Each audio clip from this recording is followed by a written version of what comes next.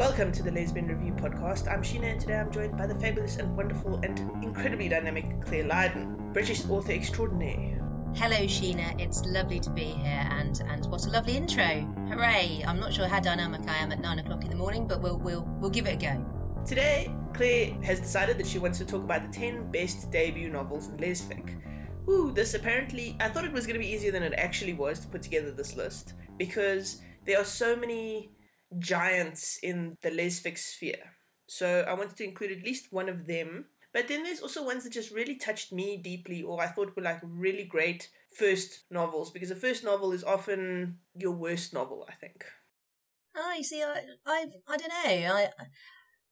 A lot of people do say that, but I think that a first novel, it's got all those ideas that you've been storing up for years and years and years, and so it can be brilliant as well, I think. So and it's the one that you're the most scared about, but it's also the one you're most excited about. So yeah, I think you can get some really fantastic stuff in a first novel, and I'm always interested to read new writers because of that.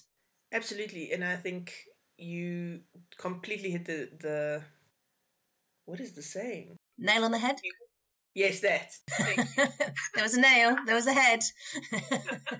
Yeah, so when I was looking at authors and who did what as their first novels, I was actually surprised by how many of these novels I love. So, absolutely. All right, so let me start then, because I have an epic first novel, right? All right, let's go. You go with your epicness. Yes.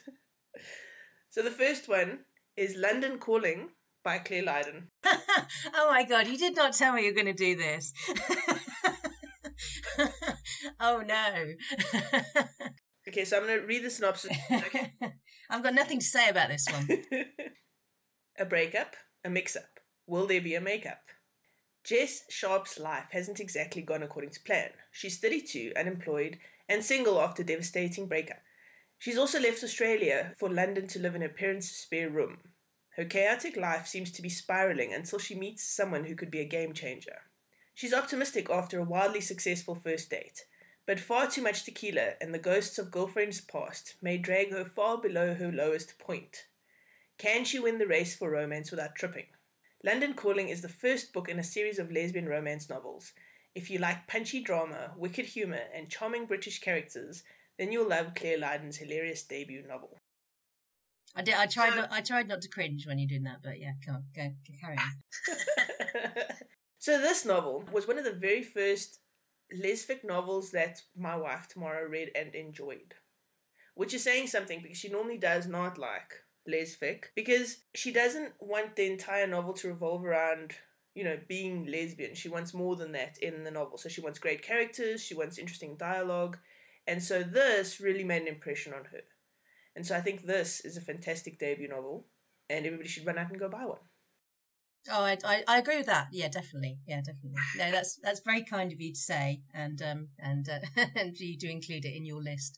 And I do know that I think when I sent it in to you guys to review at Lesbian Review, you I think Tamara read it, and you did email me and tell me that it was one of the first ones that she'd ever enjoyed. So I was very honoured and thrilled that was the case.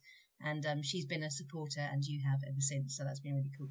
She has read, I think, every single one of your books now. Hurrah for her. Where's Tamara? Get Tamara on the podcast. All right, so what's your first one? My first book is, and playing the role of herself. It's herself, right? I always get that mixed up. Herself, Myself, by Kay Lane. I know this is going to be your book club pick in October for the Lesbian Review. This book, for me, was the first book that in lesbian romance, I think. I hadn't read many books when I read this, in lesbian romance, when I read this one. And I was really, really immersed in the romance. So here's the blurb. Actress Cadence Harris is living her dreams after landing a role among the star-studded veteran cast of Ninth Precinct, a hot new police drama shot on location in glitzy LA.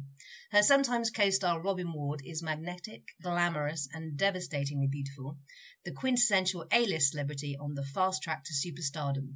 When the two meet on the set of Ninth Precinct, Cade is instantly infatuated but settles for friendship, positive that Robin is both unavailable and uninterested. Soon, Cade sees that not all is as it appears. Can she take a chance and risk her heart when the outcome is so uncertain? The leading ladies and the supporting cast of this debut novel by newcomer K.E. Lane will charm you, entertain you, leave a smile on your face, eager for Miss Lane's next offering, which is I'm not sure why they've left that in the blurb. Eager for Miss Lane's next offering, which she's never given us. So yes.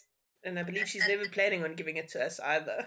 No, it's one of the great tragedies of lesbian fiction that Kay Lane's never going to... Because this is one of those books that she did pour everything she had into. And I think somehow then she figured that she couldn't do another one. But you can replenish the well, Kay, if you're listening. Come on, get to it. But I think this one started out as a Xena fanfic. I think that's right. And I'd never heard of fanfiction when I read this book. I've still never read any fanfiction. So this book actually introduced me to the concept of fanfiction, because one of the bits in it is that Cadence and Robin are on this show and somebody's writing fanfiction about them being together. But like the blurb said, it's got Hollywood dazzle, it's got glamour, it's got two leads that you really invested in, which is very clever of her, because I think it's written from the first person of Cadence. But you're really invested in all the characters, especially Robin, and you really want them to get together. And the story is Robin and Cade. Robin is gay, but not out, and Cade has never had an experience with a woman. But if you're going to have an experience with a woman, Robin's the one to do it with, by the sound of it, I'd say. What I really love about this book is the roller coaster that it takes the reader on, because I think there are a lot of books that follow a formula, and they follow a formula because the formula works.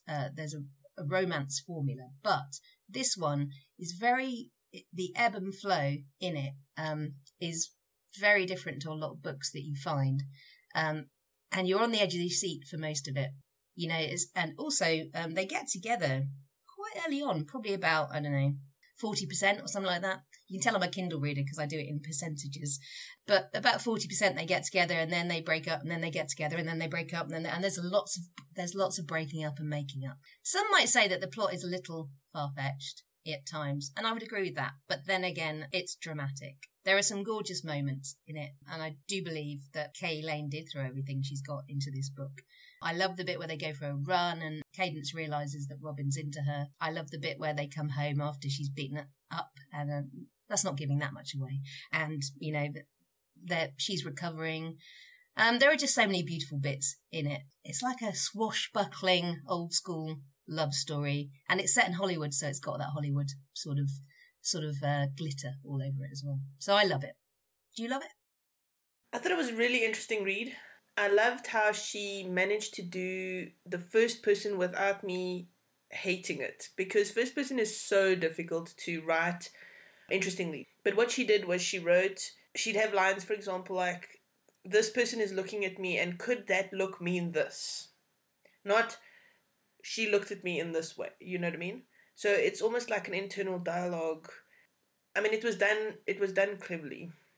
It really was. And it didn't feel restrictive, which sometimes I think that's people's gripe with first person.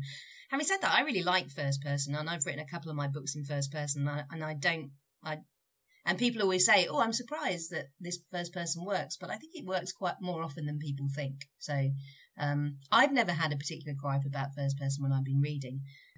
But, you know, there you go. I like first, I like third. So I think it's just easier to write third than first and do it well.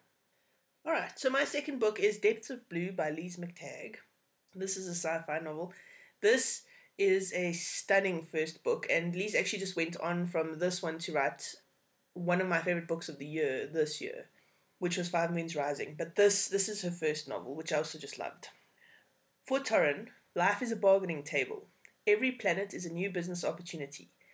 Legality is optional, and supplying one side in a local civil war always adds up to profit. Jack is at war within a war. A woman hidden in the heart of a male-only army, her brother's murder has left her desperate for vengeance. Her skill as a sniper gives her both the disguise she needs and paves the way ever closer to her real goal. She kills efficiently without remorse. Putting down an off-world smuggler will be no different. A moment's hesitation, a flicker of doubt. Two women on a collision course set off a chain reaction of intergalactic intrigue and awaken a dangerous passion that could cost them their lives. That sounds very dramatic. I like that.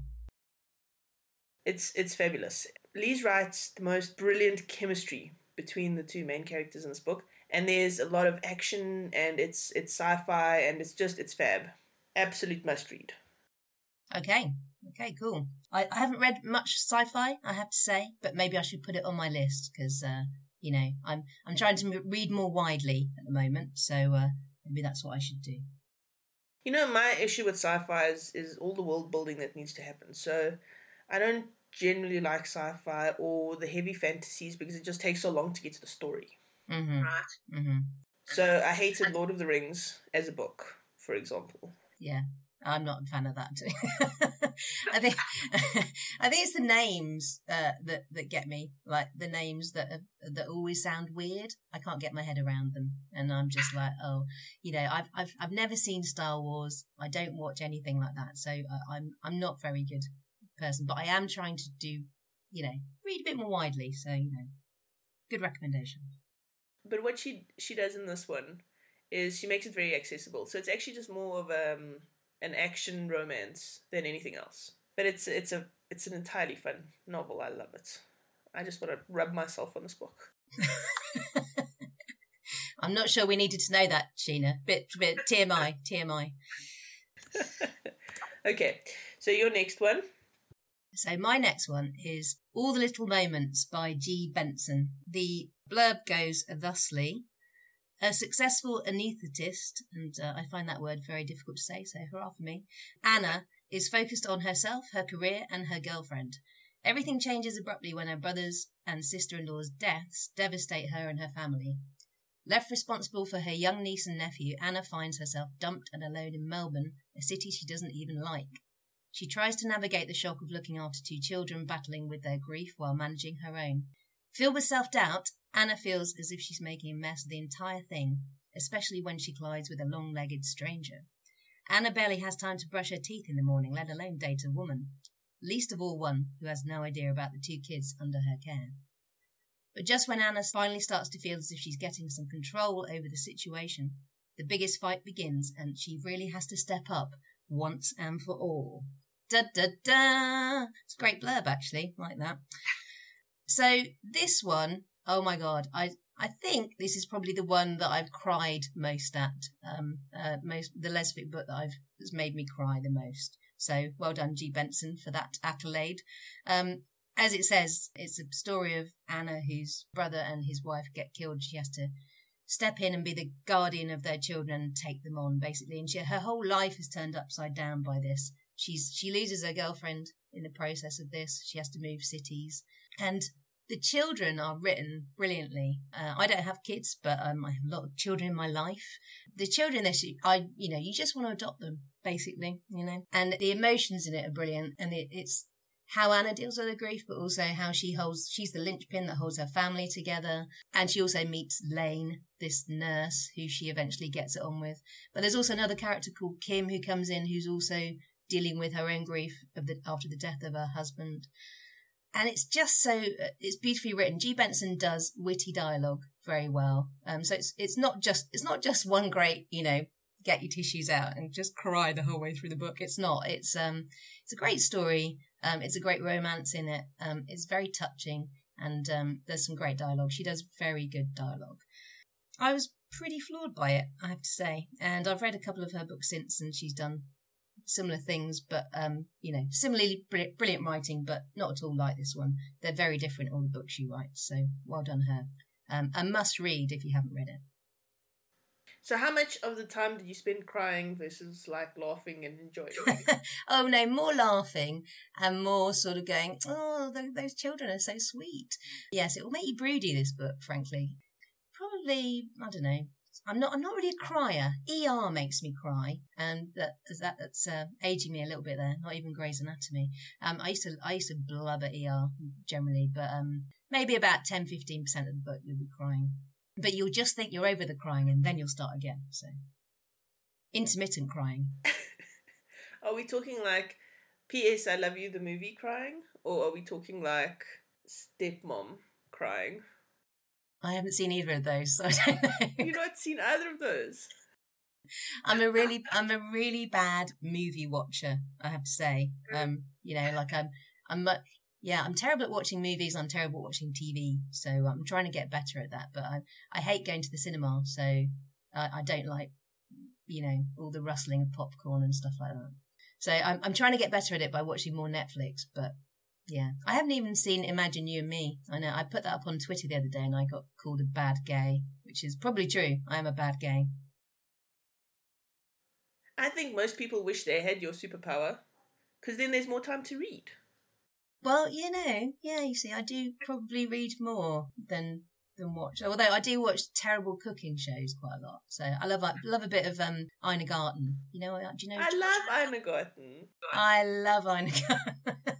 See, last night, I say I don't watch a lot of TV, but constructive TV. Last night I watched an hour of Ina Garten telling me how to make this pasta that I'm probably never going to make, but I just love her life. Don't you love her life? I do love her life, and I also love her fabulously gay friends that come over. Oh, they are brilliant. And do we think Jeffrey's gay? Oh, shame. Yeah, probably. Is he just a stooge? I loved the one where they went around the world and they came to visit London. That was brilliant. Oh, I didn't see that one. It was a Christmas one, so I'm sure it will be repeated. That's fab. All right, so my next one, back on track with books and away from Ina Garten and her delightful food. Okay, so my number 3 is Safe Harbour by Radcliffe. This book, like Radcliffe, is one of those, she's an epic pillar in the lesfic world. I think Radcliffe was one of the first lesbian fiction authors that was so consistently producing lesbian fiction that just about everybody's read her, Especially at a time when there wasn't a lot of positive lesbian fiction out there. You could pretty much rely on getting 2 new Radcliffes a year, and for me, that was huge because that sort of helped my lesbian fiction obsession. Alright, so Safe Harbour was her first novel that she published. I actually emailed her to ask her because she's written so many it was difficult to tell. Okay, so the synopsis is: a mysterious newcomer, a reclusive doctor, and a troubled gay teenager learn about love, friendship, and trust during one tumultuous summer in Provincetown. Provincetown also has taken on this, it's like a gay mecca, right? And I think a lot of that has to do with Radcliffe's books, because you read about Provincetown and it's just this amazing, look at all the lesbians. You think that her books have had an influence on that? Absolutely. Because she's got the whole Provincetown series. And I mean, I don't know if you read this one, but I read this one and this made a huge impact on me. I was like, ooh, Provincetown. Okay, so Reese is the new sheriff who has heads turning amidst speculation as to who will be the first woman to capture her attentions. And Reese is just such a sweet butch. Dr. Victoria King has been betrayed by love once and refuses to risk her heart again. So naturally, Reese and Victoria, get together. Yay! And Brianna Parker, the teenage daughter of Reese's chief, fears her father's wrath when he learns that she loves another girl. Oh, shame, and that was such a sweet storyline too. As these 3 women struggle to live and love in freedom, they risk their hearts and souls to give one another a safe harbor. This is definitely one of Radcliffe's favorite series novels for those of us who've been with her since early on. If you ask somebody, what's your favorite Radcliffe series, 90% of the time they'll say the Provincetown series. So this book, I think, had an epic effect on lesbians in general. So, props to Rad. Wow, that's quite an accolade.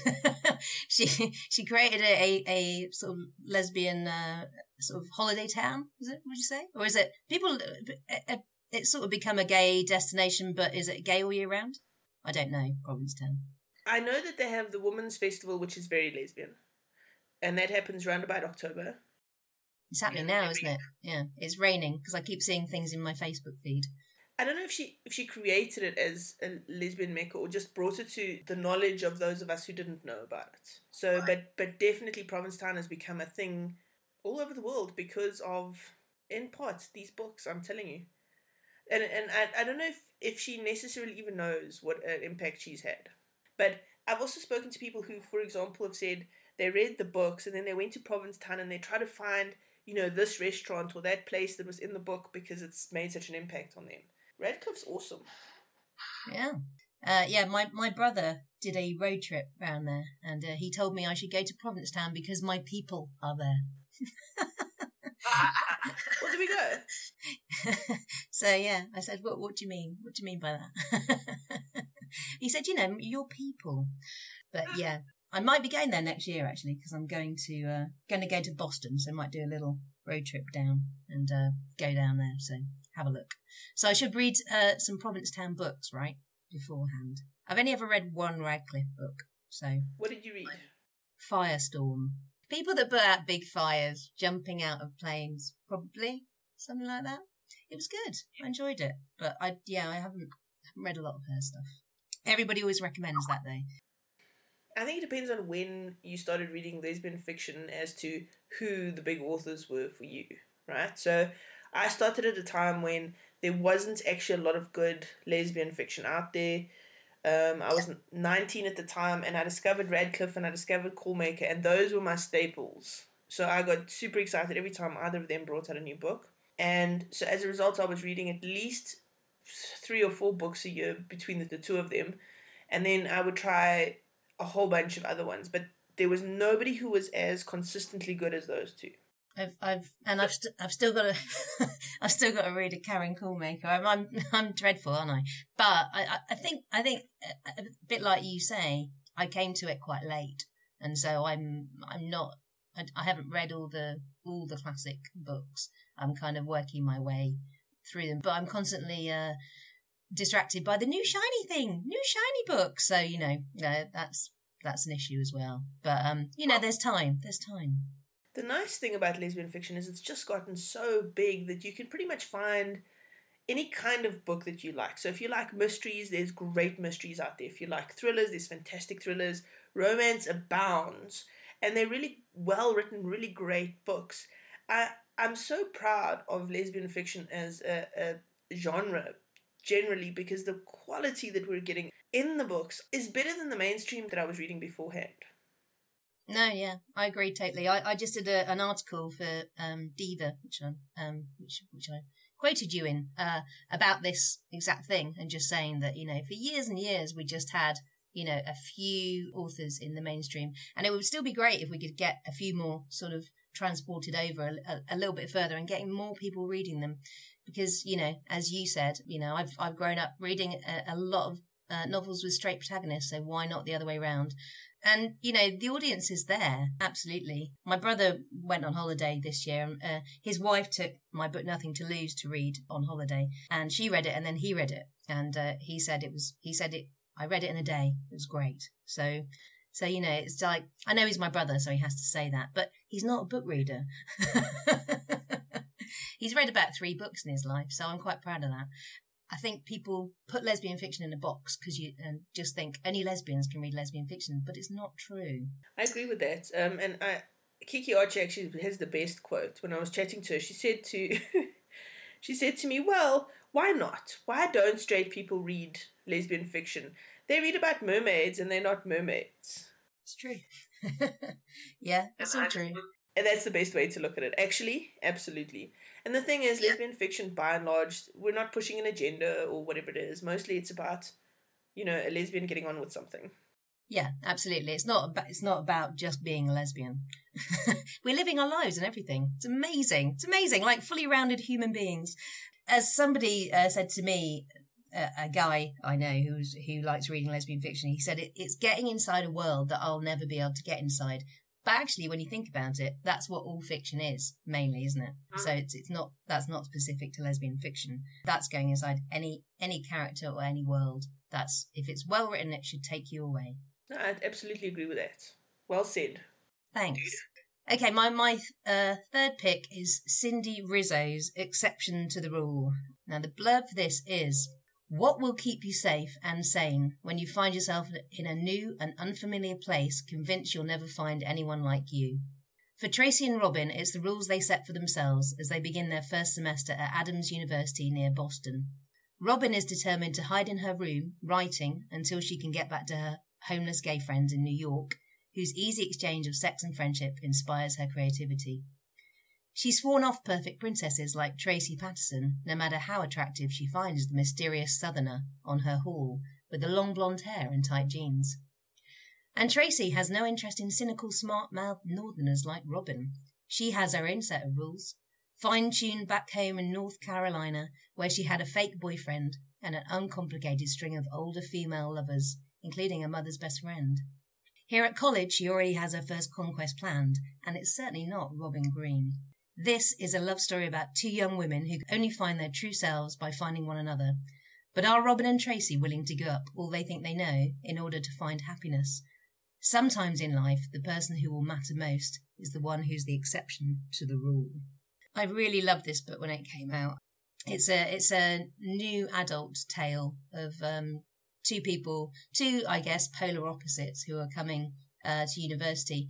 What I really liked about it, it was I quite like books. It's set in the 90s, so it's got very 90s details in it. And Cindy Rizzo is a great writer, so you know you're in safe hands with her. And so I loved all the 90s stuff in it. I think this is the one with the Indigo Girls in it as well, which I'm a big Indigo Girls fan. So what book isn't great without that? Robin is a butch. She's a writer. She's got really no time for southern princesses like Tracy and vice versa. But you know that's going to be overcome, don't you, by the end of the book? Because it's a romance, everyone. And I was convinced this book, I haven't read it for a while, but I was convinced it was in Chicago, but it's in Boston. So there you go, I got it wrong. And Chicagoans will probably beat me up for that, and Bostonians too, but there you go. What made me laugh about this book a little bit is that their university experience was very different to mine. I don't know if you went to university, and if you did, how your university experience was, but my university experience involved trying to kiss girls, drinking too much, and not doing very much work generally. Whereas they're just so committed to their work. So that made me laugh. I don't know, maybe no, you see, in the 90s. I was at university in the 90s. So, but yeah, they're very committed, and they're sort of A-grade students. And I think at one point one of them asks a tutor for extra work, which is unheard of. So that was sort of novel to see that. I really also liked that both of the characters weren't Robin and Tracy. There's also another one called Angie who gets the next book in the series. But Robin and Tracy were very rounded characters before they even came to university. So they're both out. They both know who they are, and they both know what they want. And what they want is not what they think they want, obviously. But I really love that Tracy's sleeping with her mum's best friend, and just tends to go for these women that you wouldn't necessarily think she would. And she's got the fake boyfriend, so that was interesting as well. And that sort of brought the characters felt very real, as did the story. Apart from the scholarliness. Have you read this one, Sheena? Or? I have not read this one. In fact, the cover kind of put me off of this one. Because it's, I think, clothing or something. Yeah, the cover is the cover belies what's beneath. So, yeah. Which is unfortunately often the problem in lesfic. So I try actually not to look at covers generally. Mm-hmm. I must say your covers are quite good. I was going to say, don't say that for the writers who spend ages agonising over a cover. Yeah, I don't even look at them. Actually, the synopsis sounds fantastic. We have reviewed it. Somebody else read it. Yeah. No, she's a really great writer. And I wish she'd write some more, because she's only written 3 books, and I don't know what she's doing now. I think she's stopped writing for a little bit, but I hope Cindy gets back to writing soon. I think what happens with authors, though, is they'll write a book, 2 books, even 3 books, and then it doesn't sell necessarily as well as they hoped, or they start to feel demotivated, and then they stop writing. And that's actually very sad, and I think that's the wrong thing to do, because I believe that the more you write, the more you'll sell ultimately. Yeah, definitely. I think that I've had some books that have sold really well, and some books that haven't sold so well, but for me, this is what I want to do, and this is what I see myself doing long term. So it's not really a question for me of stopping writing. But I suppose I'm in a different position because I'm doing this full time, and but like you say, the plan is to write more books and then get more people to read them as you go along. So a steady build up kind of thing. Yes. I think that's the general consensus in with most authors, that that's what works. Okay, so my fourth pick is Daughter of Mystery by Heather Rose Jones, which was actually just a delightful surprise. Jones calls it a fantasy of manners, and that's a pretty accurate description of what this is. So, Marguerite did not expect to inherit Baron Sevise's fortunes, even less his bodyguard, a ruthlessly efficient swordswoman known as Barbara. Wealth suddenly makes Marguerite a highly eligible heiress and buys her the enmity of the new Baron. He had expected to inherit all, and now eyes her fortune with open envy. Barbara proudly served as the old Baron's duellist, but she had expected his death to make her a free woman. Bitterness turns to determination when she finds herself the only force that stands between Marguerite and the new Baron's greed. At first, Marguerite protests the need for Barbara's services, but soon she cannot imagine sending Barbara away, and Barbara's duty has become something far more hazardous to her heart than the point of a sword.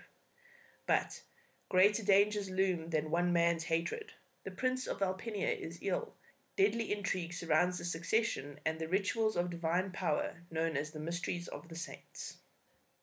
So, Heather Rose Jones has now written she's written four, but she's published 3 books so far in the Alpinia series. And they are really fantastic reads if you like books that interweave multiple plots, characters, and interesting stories together.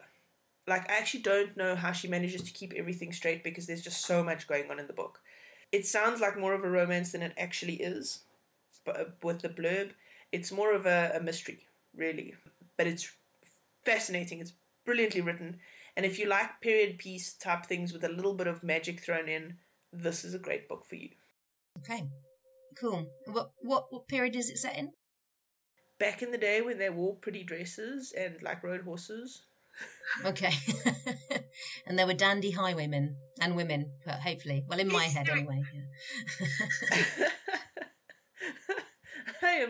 I am not good at remembering dates or periods or any of that sort of thing. I'm pretty much just it's pretty shiny. They had frills on their dresses and shit. Exactly. That's all you need to know. Yeah.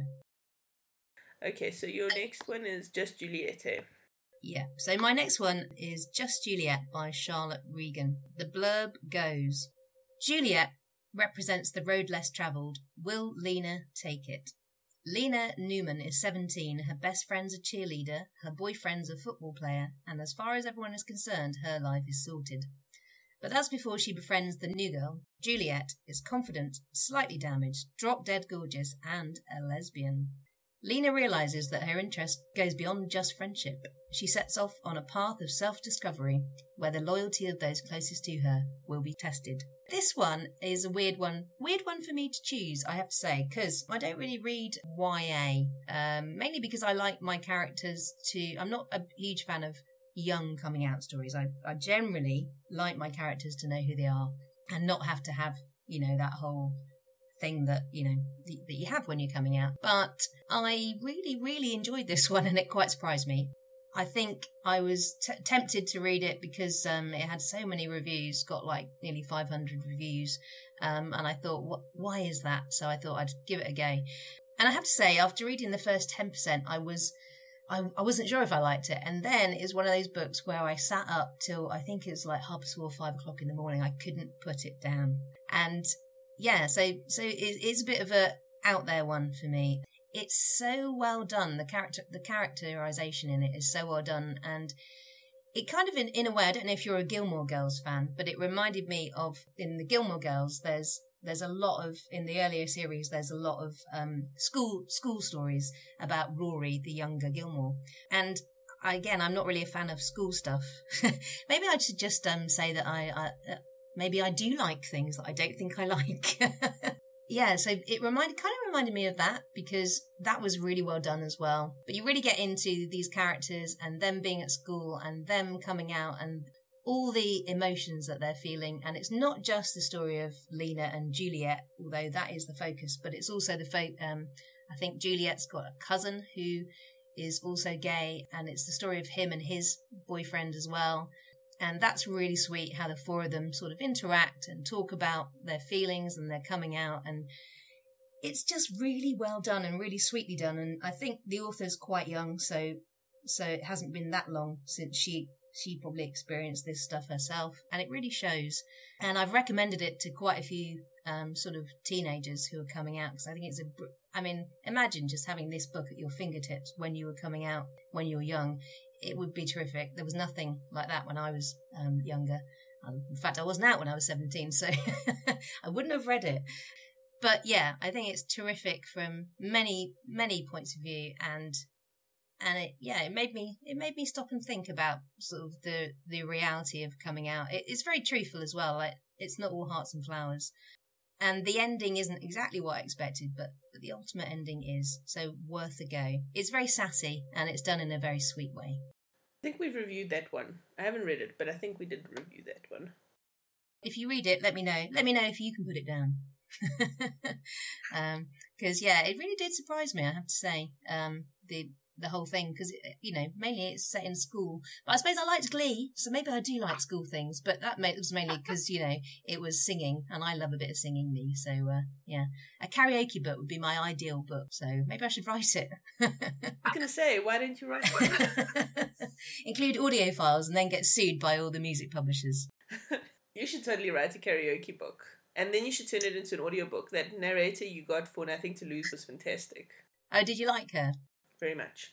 Cool. Very much. Yeah, no, I really liked her. So, I think I probably will work with her again. Yeah, she was brilliant. Yeah, I am thinking of doing a book with a pop star. So, because I used to work in the music industry, so I know quite a lot about it. I was a music journalist for like nearly 10 years. So I know a lot about the PR and the back story. I was going to say the back issues, backside? No, backstory, the back end. I'm going to stop saying words with back in now, of the music business. So yeah, it's in my to-do list. I like that to-do lists. Yeah. I'm totally a fan of Hollywood singers, anything kind of pop culture, famous people. Because it's just fun. Yeah. No, I agree. Totally, I agree. I think that's why, I'm playing the role of myself. Which one is it? I think that's why that works so well, because it's got, it's got one of the characters as well has got the fake relationship with the famous tennis star, and that can, you can really understand that and see how it works and see how, and that there are people in public life right now who are playing out that exact story. There's a Stella Duffy book where she covers that as well, with a really famous movie actress who's got a girlfriend, but she has a fake husband. I can't remember what it's called, so that's a really bad story. Yeah. You haven't read that one? Nope, I haven't. There are not enough hours in my day to read all the fabulous lists. I imagine. So your to-do list is just read more books. That would be so nice. Okay, so my last book is Sharpshooter by Leslie Murray. I'm starting to see a theme here in all my selections. Guns and shooting and pretty dresses. Well, okay, so Safe Harbor's got a police officer in it. Depths of Blue's got a sniper in it. Well, London Calling doesn't have any of that, so there we go. That broke my cycle. That's on my to-do list as well. I'm just about to write the fourth London book, so maybe I could put a sniper in it. Oh, really? The fourth London book already? Didn't you just release the third one? In June. So this one will be coming out next year. Anyway, carry on with your... Okay, so the fifth one is Sharpshooter by Leslie Murray. A vicious killer who will stop at nothing. Two women on the run for their very lives. After 9/11, an experimental branch of the US government has been tasked with the mission of proactively putting a stop to terrorism. They have sent a team to eliminate a financier responsible for funding the worst of these organizations. Everything is going according to plan, until it's not. The team is ambushed, and when the mission looks at its darkest, it goes from bad to worse. Former Marine Snout Skyper 7 is a Black Ops sharpshooter now injured and on the run for her life. Peace Corps volunteer Dr. Jenny McKenzie defies good sense and sets out to help a stranger in need. What she finds is something else entirely. From the rugged foothills of the Andes through the dense forests of the Amazon River basin, Seven and Jenny fight to survive the perils of being hunted through Bolivia by a killer hell-bent on homicide. Who can they trust, and what fresh hell awaits them if and when they make it home? Will they survive long enough to explore their growing attraction? Dum dum dum. It's a hell of a read, and everybody should just read it. That's it. The end. That is my review. It does sound like a hell of a read. I like those books that are a bit more current, and I like the whole 9/11 tie-in and terrorism. I think that's not that I like terrorism. I'm not saying that, but I think that's a rich vein for books, and I think there's a lot of scope for a lot more books to be done on that. And this book is huge. It's like a 300-page book or something. I mean, it's massive. And when you're reading it, you're so drawn into the story that you actually don't even realize how long it is. And everybody who's read this book loves this book. All right, so what is your last one? Another book for my list. My last book is, I went classic for my last one, and it's Curious Wine by Catherine V. Forrest. And I'm fairly sure this is her first book. I did a bit of investigation into it, and I'm pretty sure it is. This book has been described as the first ever lesbian romance novel. And I've read it a couple of times, but I hadn't read it for a couple of years, so I read it yesterday just to refresh my memory, because it's quite a short book. It's I don't know how many words it is, but it's only 170 pages on Kindle, so it's easy to whiz, but not so easy to whiz because it's just it draws you in. I kind of think of this one as like it's almost like a play. That's how it plays out in your head, and it's also a time capsule. I love that it's set in the 70s. It's got very 70s vibe about it. Lesbianism is very taboo, as is a lot of things, just being gay in general.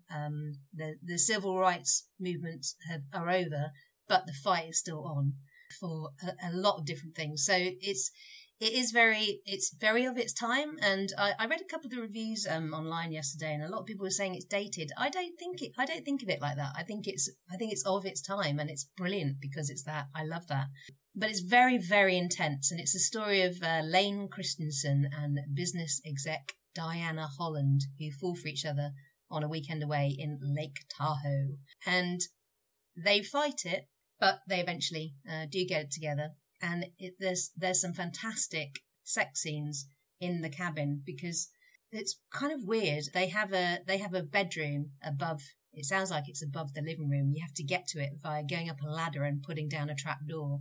So it seems like there's always some sort of frisson, some sexual tension that somebody might pop their head through the trap door any minute now and find them. And they're trying to hide their relationship, their burgeoning relationship, because neither of them have ever had a relationship with a woman before. And they're trying to hide it from all these women that they've gone away for a weekend or a week with in a cabin in Lake Tahoe, which is in America somewhere. No idea where.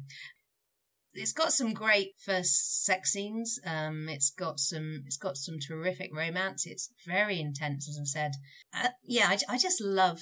I really love it, and I love that it is, like I said, just such a period piece. Have you read it? I haven't, but I'm very, very glad you included it on the list, because it is one of those classics that it was a major sort of opening of doors for lesbian fiction in general. So I think great book.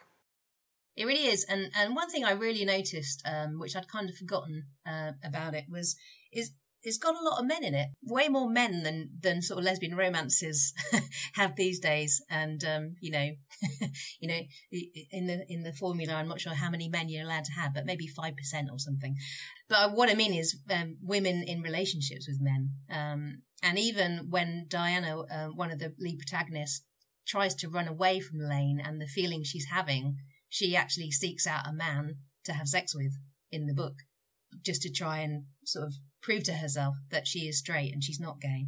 But actually what that does is does the other thing. Goes the other way. She's like, oh no, hang on. So from that perspective, it's very different to the modern lesbian romances that I read, at least. But I think it's very based in reality, and especially the reality that it's depicting at that time.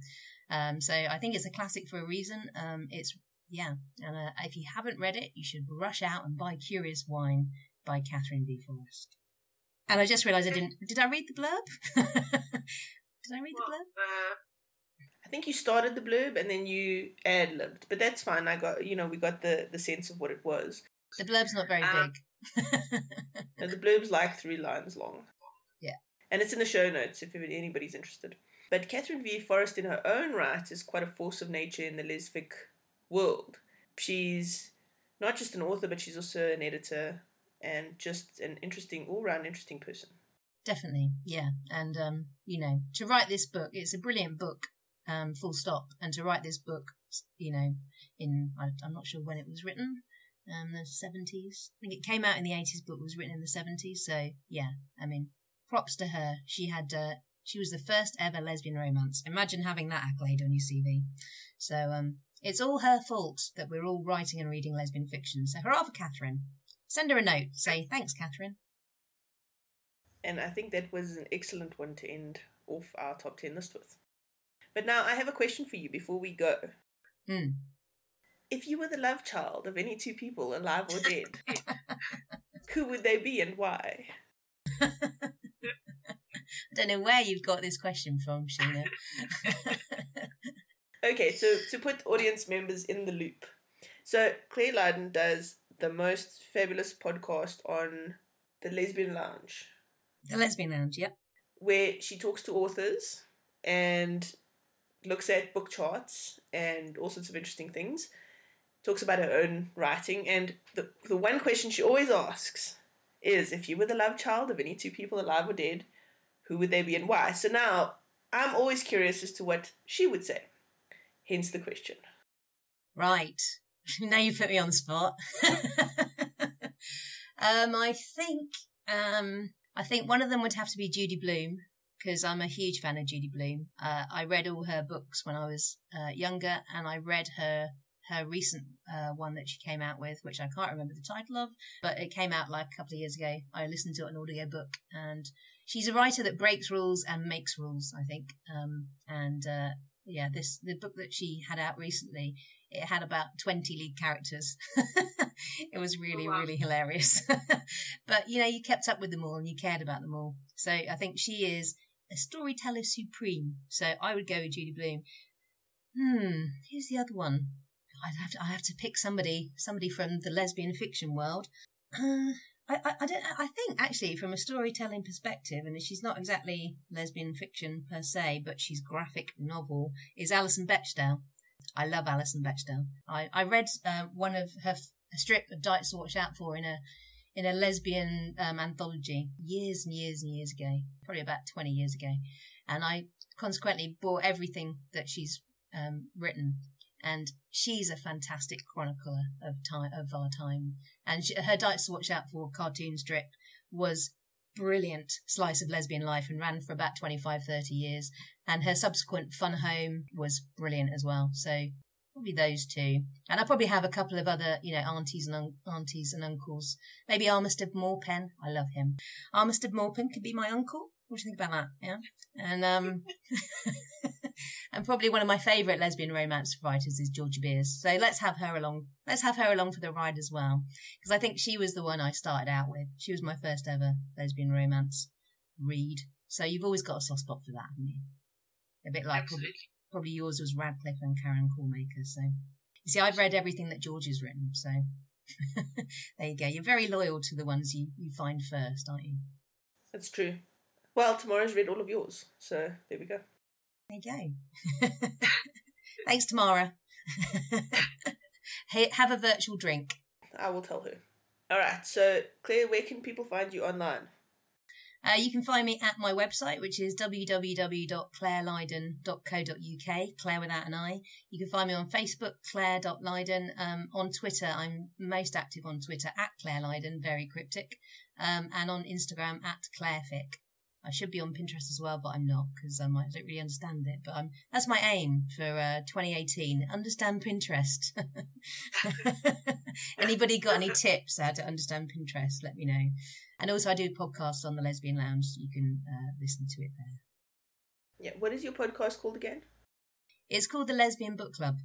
That's right, the Lesbian Book Club. Yeah, and once a month I interview other lesbian authors. Fantastic. And if people have never read you before, what should they start with? If they've never read me before, you should start with London Calling, which is a romantic comedy set in London. So if that's your bag, go for that. Or Nothing to Lose, which is a story of a lot of water and redemption. So with a few laughs thrown in. So yeah, redemption tale or romantic comedy, whichever one you fancy. And if you want and if you like London Calling, there's 2 more books and 1 coming in that series. So yay! And if you like Christmas, you need to read. If you like Christmas, and who doesn't love Christmas? I do. I'm already watching the Christmas movie channel. I was just about to say that if you want, I've also got another series which is the All I Want series. Starts off with All I Want for Christmas, which is a Christmas romantic comedy with a lot of mishap and slapstick and mayhem. It's Would you agree? My absolute fave. I love that book. And this podcast will be coming out with enough time for you to get the book and start reading it on the 25th of November, which is when the book starts. Yes. Do that. Buy it and set it in your calendar to read it on the 25th of November. Yes. I'd recommend that. I'm Sheena. I've been joined today by Claire Lydon. You've been listening to the Lesbian Review podcast. That's all for now. Bye. Thank you, Sheena. Bye. Apart from NaNoWriMo, where you're going to write a book, you're going to release this one, Sheena? Everybody asks me that. Well, this will be my 4th one that I have now completed, my 4th Nano. So hopefully, I'm going in with a more solid plan than previously, but it all depends on what the book turns out like. If I like it enough, very possibly. Mm-hmm. Cool. We'll all be excited to read it. And he's going to give it to review. You see, well, that's the thing, right? As a reviewer, can I release a book? This is a question. Oh, yeah. I think you can. Totally. But you can't review it yourself. You could write the review before you write the book. What an amazing first book by Sheena. Darn, there goes my whole marketing plan, Claire. Buy those Facebook ads now.